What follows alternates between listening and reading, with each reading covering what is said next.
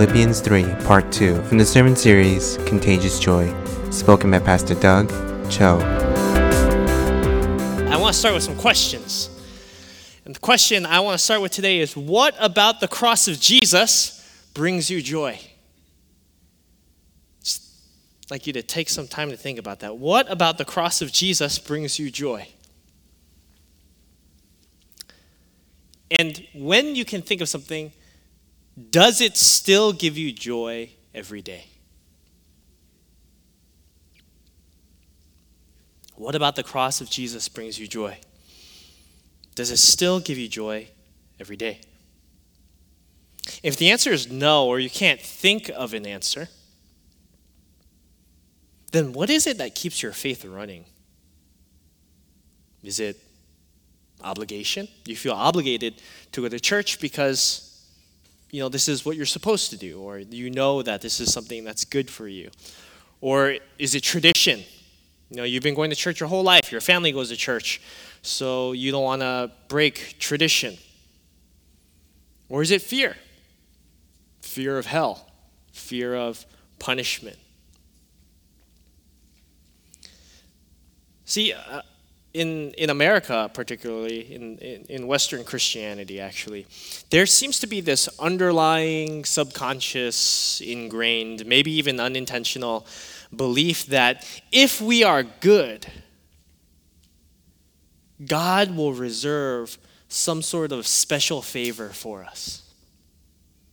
That if we are faithful, God will hook us up. He will bless His people. And this is not like a completely bad thing. And I want to shy away from the greedy, self-serving, self-promoting view of this, right?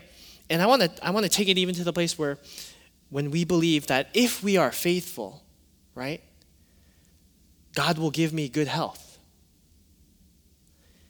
If I am faithful, God will let me keep my job. Or if I'm faithful, God will heal my loved ones.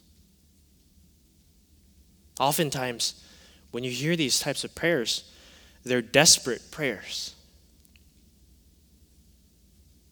They are heartfelt prayers. They're heart-wrenching prayers. During my time when I was gambling for a living, I have seen and prayed many desperate prayers. I feel like the places you'll see prayer the most are at a church and at a casino.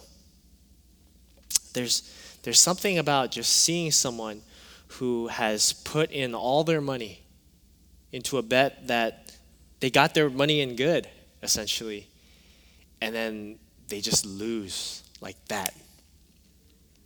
And you just watch hope in them being blown out like a candle. That kind of loss it's soul crushing. Last week, Pastor Sunita talked about the joy of loss. And during her sermon, I cried listening to her preach.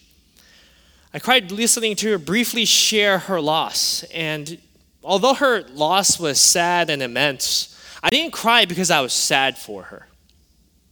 Right? I want to make that clear. I did not cry because I was sad for her.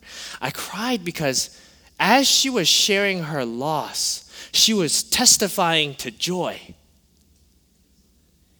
And you can only imagine the type of joy she must have experienced in order to stand up on this stage here and testify in that way. So if you did miss that sermon, I highly suggest you go watch it right now or after this, because it was powerful.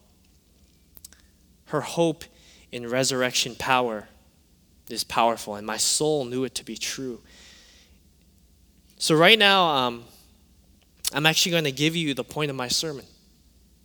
This is the one point of this sermon. And we need to get this right because there's no added benefit that comes with being faithful as a Christian.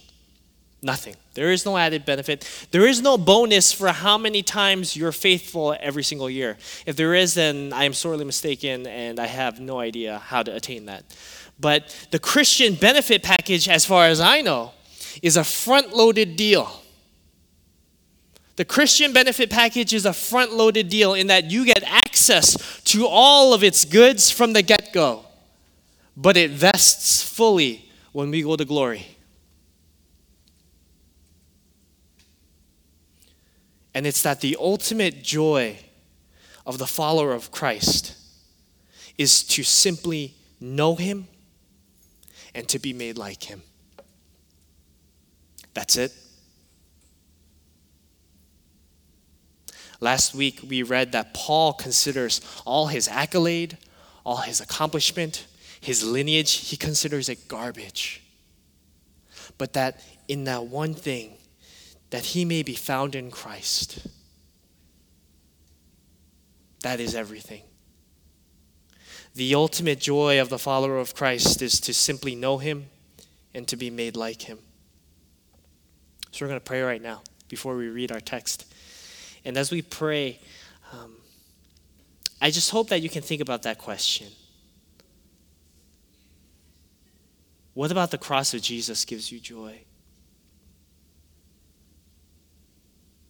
Is that joy alive? Is that joy in you?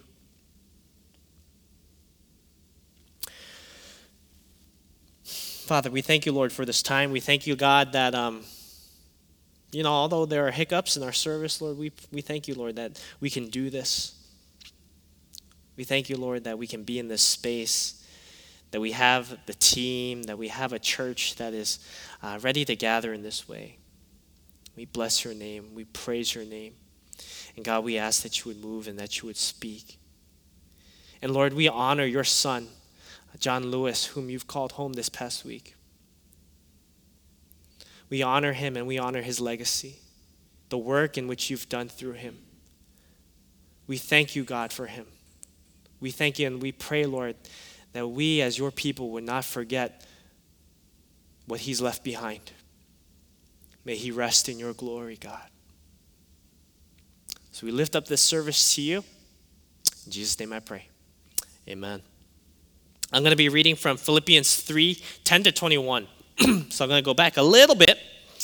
To recap, Paul is talking about all that he's done to be garbage, right? Accomplishment, accolade, his scholarship, all garbage in comparison to Jesus. And this is a really extreme view because I wouldn't personally come to you and say all that you've done is garbage thus far, or all that you will do is garbage in light of Jesus, right? That's a very extreme view, but this extreme view is necessary here because Paul really does believe, and he states that all pales compared to being found in Christ Jesus.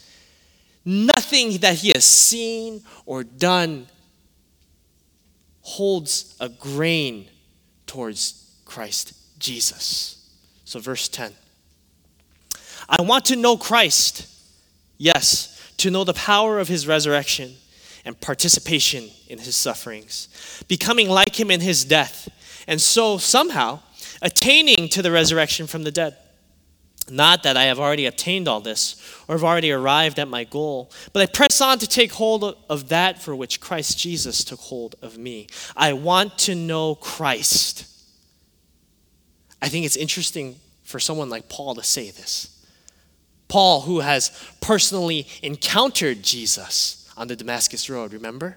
When his vision was taken from him, when he said, Saul, Saul, why do you persecute me? Right? Paul was Saul back then.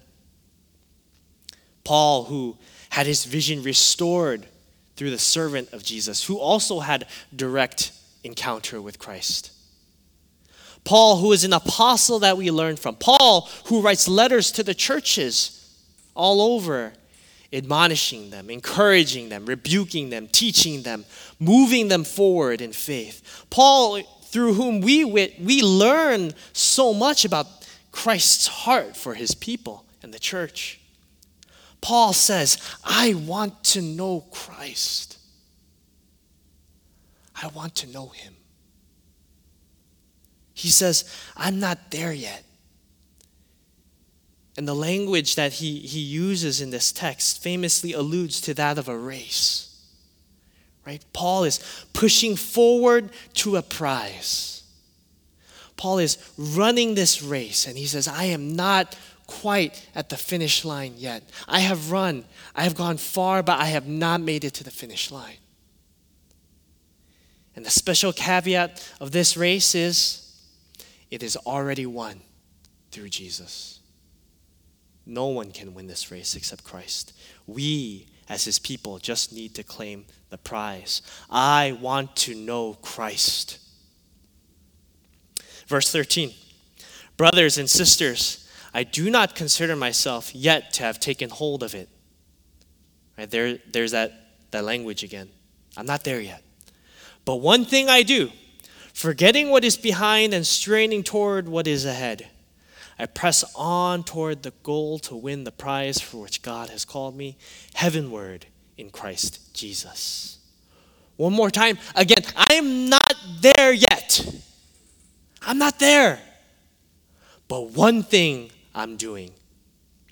And I think this is also very interesting for someone like Paul to say, one thing I'm doing. Paul has done many things. We can agree. Paul has done many things. He has performed many miracles. He has planted several churches. He has written many divinely inspired letters.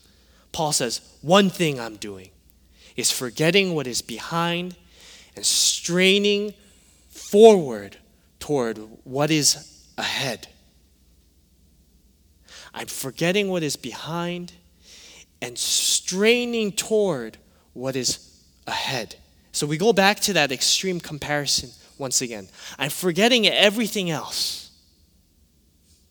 Everything else does not matter except this one thing that I strain towards. Nothing outside of Jesus is worth remembering. Jesus is that which I strain forward to. And I want to give a shout out actually to all those who have sacrificed for faith. All those who have left something behind for their faith. All those who have separated themselves, maybe have excluded themselves somehow from their family because their faith doesn't match their family's. Good for you. God knows your sacrifice. God knows how you live daily. And I love that word straining. The Greek more literally translates to reaching forward, right? You're locked onto this target. You're straining out to grab something. And a lot of times when we think of that, we think of, oh, your eyes are just fixated on this one thing. You only see this one thing. We call that tunnel vision, right? You're so focused that we lose sight of all else. But I kind of want to challenge that because tunnel vision, it has this implicit type of thing where you're just ignoring everything, right? You're only focused, you're honed in. I think a better way of understanding this is that your mind is so focused on Christ, Jesus, that everything you see is through him. So rather than blinders, we have a lens. Christ is not the blinders, right? But Christ is the lens through which we see everything in the world.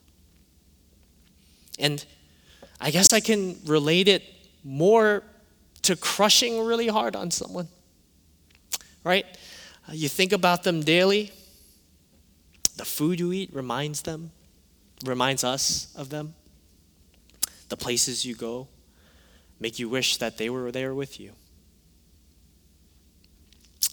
You know, Sonia, my beautiful wife who led worship for us today, my one true love, I love you so much. My baby mama, my ride or die. There is no one in this world like her. I tell her daily that she gives me everything I need and that I truly am blessed by her. But I must say, before I met her, I gave away my heart a lot. I'm not a player, but I crushed a lot. And you know, It's a very taxing thing to do. I can't take that seriously. But it's a very taxing thing to do when you give your heart away in that way. Especially if you do it with a foreign exchange student. One time there's this girl I met in college one summer. And not that there's anything wrong with foreign exchange students. It's just that during the summer they go away. They go back home, right? And so she lived in Korea. There's a 12-hour time difference there. So, time zone is a thing. And I was spending $500 on phone cards talking to this girl, reserving weird hours of the day so that I could wait for her to tell me that it was okay for me to call her. And then we would talk and say all these things. And, I'd have to keep renewing my phone cards. And just did that every single day. And I thought about her constantly. And I missed her constantly. But I wonder, do we do that for Jesus? When we pray for a meal, do we pray thanksgiving for that meal because we're truly grateful or because we just do it? When we go on vacation, do we look at beautiful scenes? Do we enjoy comfort and luxury and just desire Jesus to be there with us? Do we miss Jesus? When was the last time you missed Jesus?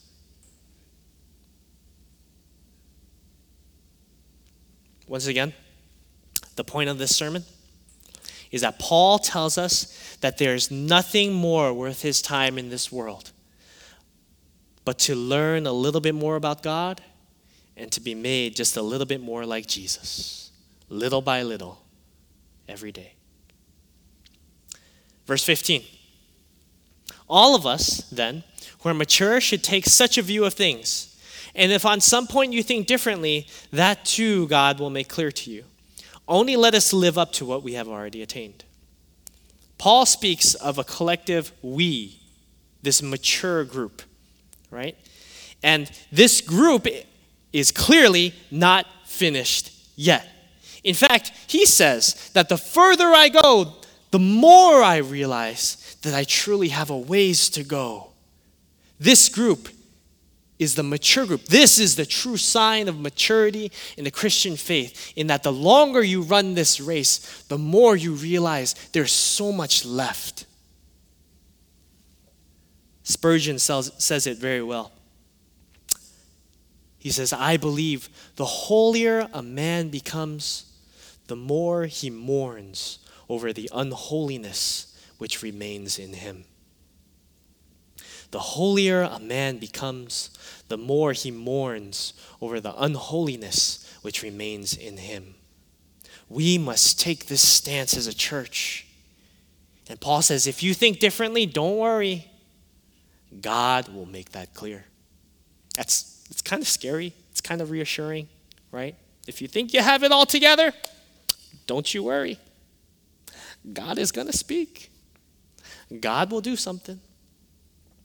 And he goes on to say, let us live in the wisdom that we've been given. Verse 17, join together in following my example, brothers and sisters. And just as you have us as a model, keep your eyes on those who live as we do.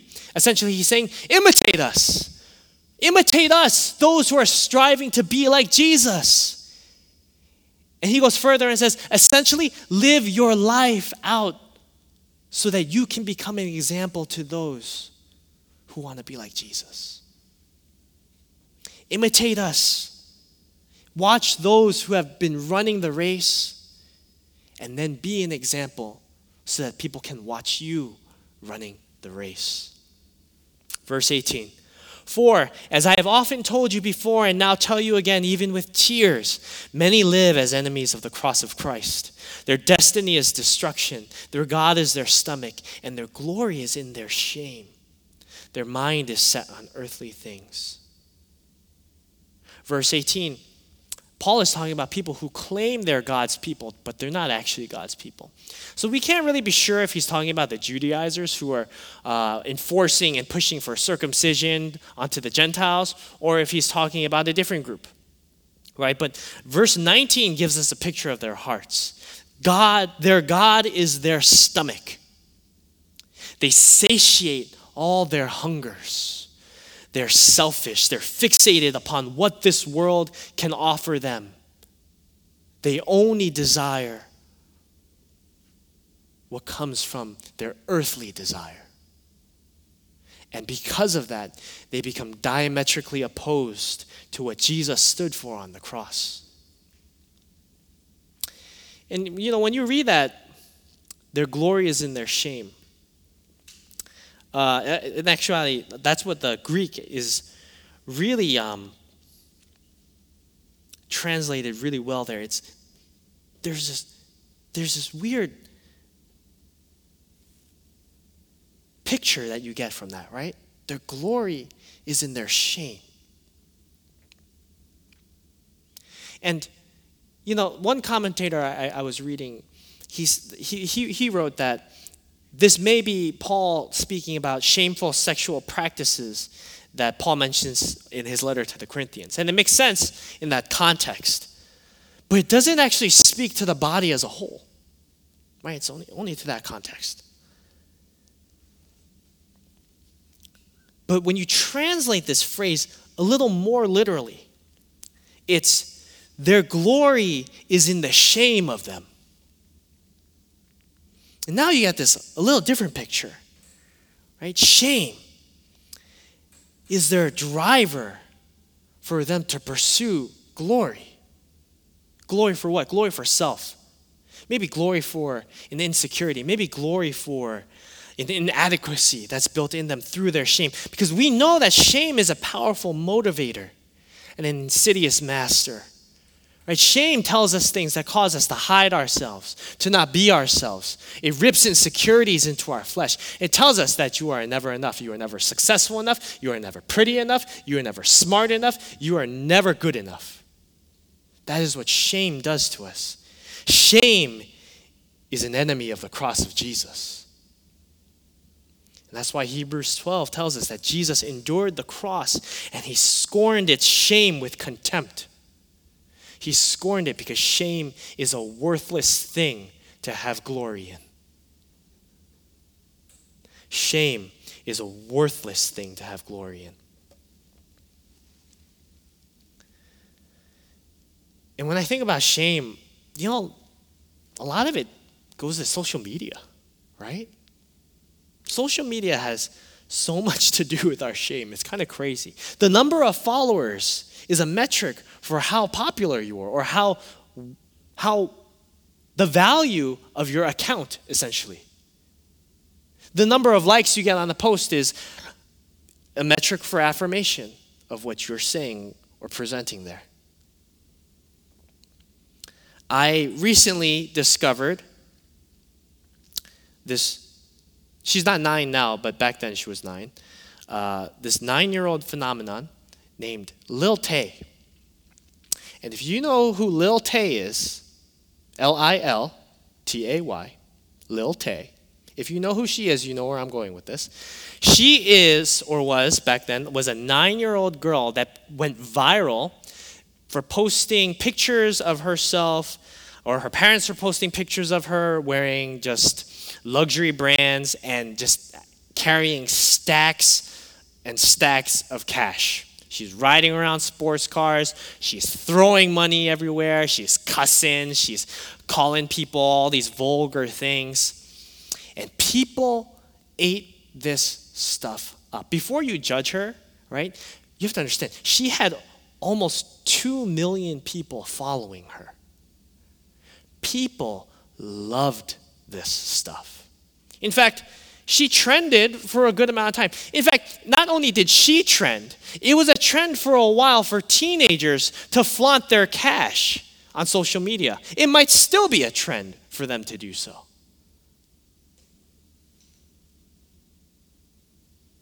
Their minds are set on earthly things. I don't know about you, but that's scary. I can't say if the internet or social media or anything like that made things worse. But I do know that if Paul is telling us back then that their minds are set on earthly things, we clearly are suffering from the same problem. Set your eyes on Jesus. There's nothing else that's worth your gaze. Why? Verse 20. Our citizenship is in heaven. Newsflash, this earth is not our home. And we eagerly await a Savior from there, the Lord Jesus Christ, who, by the power that enables him to bring everything under his control, will transform our lowly bodies so that they will be like his glorious body. This earth is not our home. Our citizenship is in heaven. We belong to a different place. We were not meant for this place. 100 years here is a blip in the perspective of eternity. And so we bide our time here.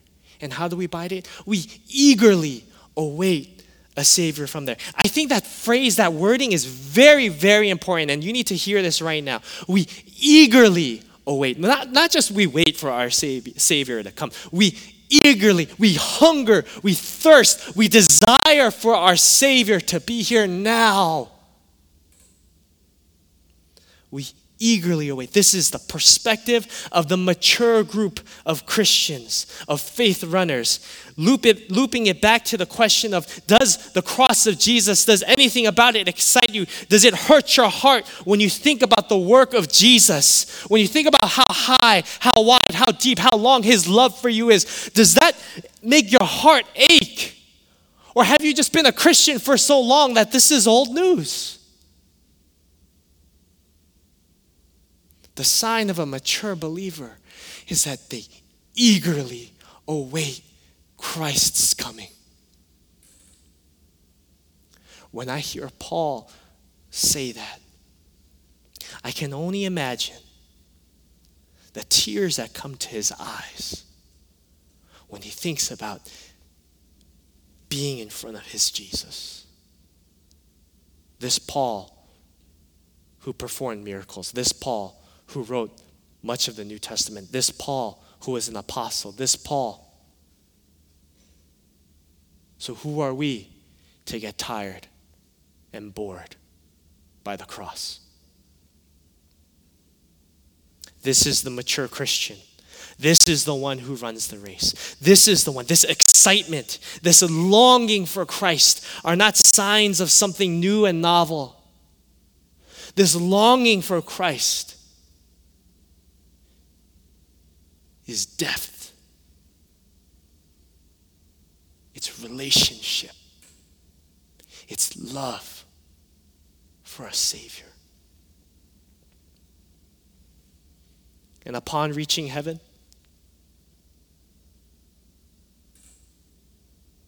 there will be streets of gold, homes reserved for us, maybe mansions, who knows?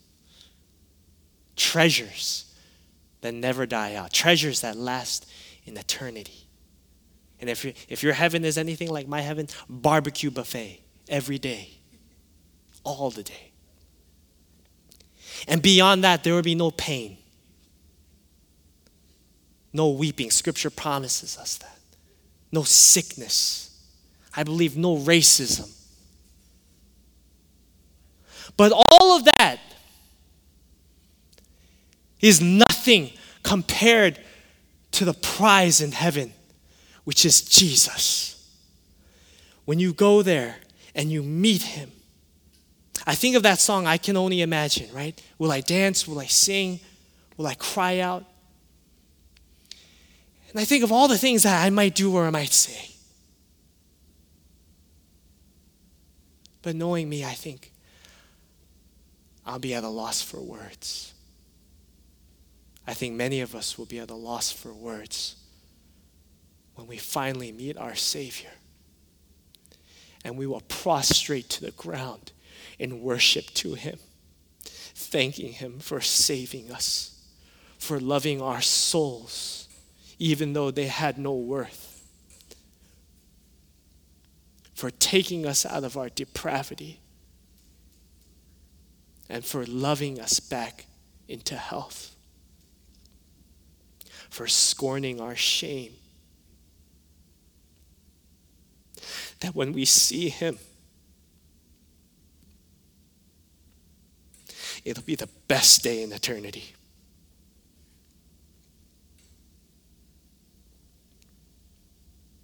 And we will never forget it.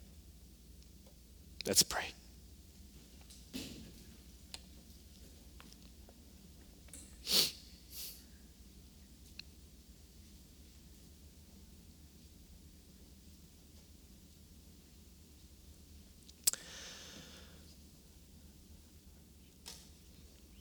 Father, I just want to thank you, Lord, for your Son and the work on the cross, for who you are.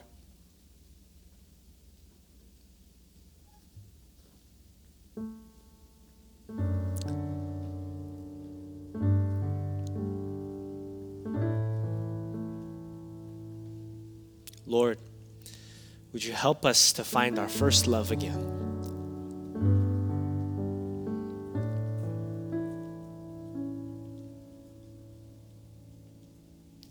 Help us to find our first love again.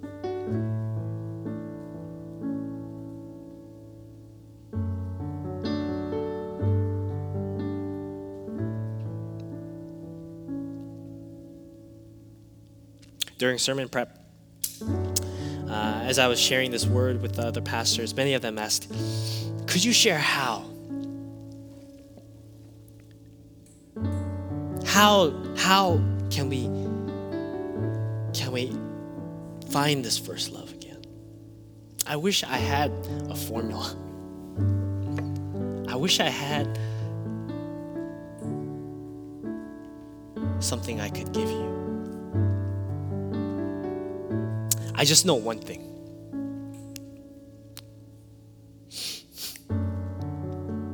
I know that many of us, in obedience, we give of our resources. We give sacrificially in that way. I'm realizing, for people in our area especially, the most precious one is time. Not time in this building, but alone time. Time at home.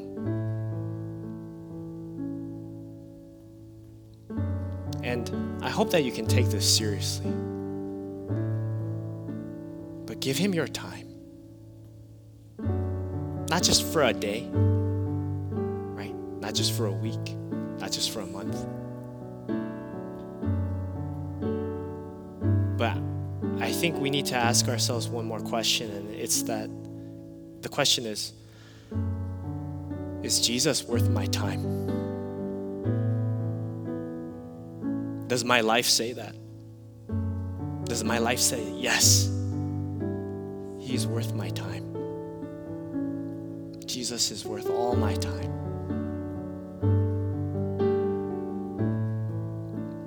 And I believe that there's something there. That if you can give up your time for him, you will know him, you will meet him, and you will become like him.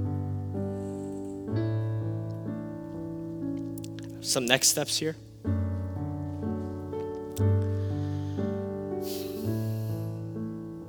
First is I'm committing my life to Jesus for the first time. If a relationship with this Savior is something that you want, check this box off and we will celebrate with you.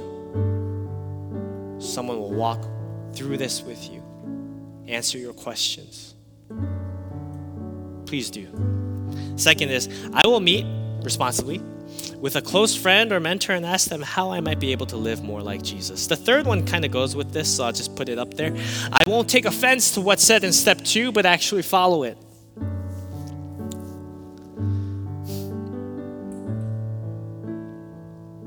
We need to have more people around us to guide us and keep us accountable spiritually.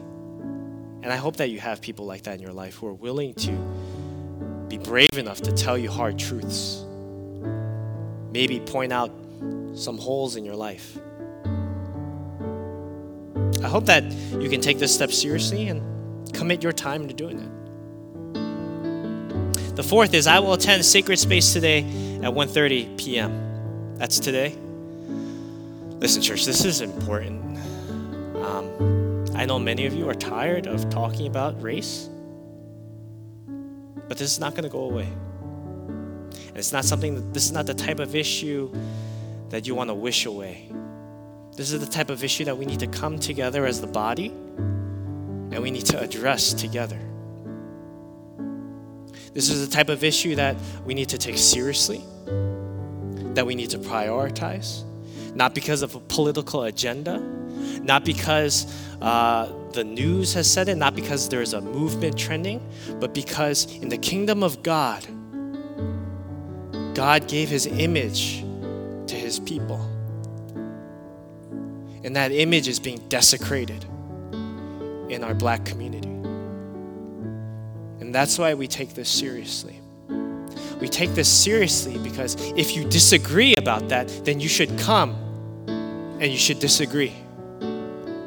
And you should speak, and you should also listen. This is important because as a church, we're coming together. And we want to honor God in this way. We want to honor God's people in this way. So I hope you take this seriously. I hope I see you there at 1:30. The last one is, I will read Philippians 4, 1 through 9. Pastor Dan is going to be preaching for us. Prepare for it.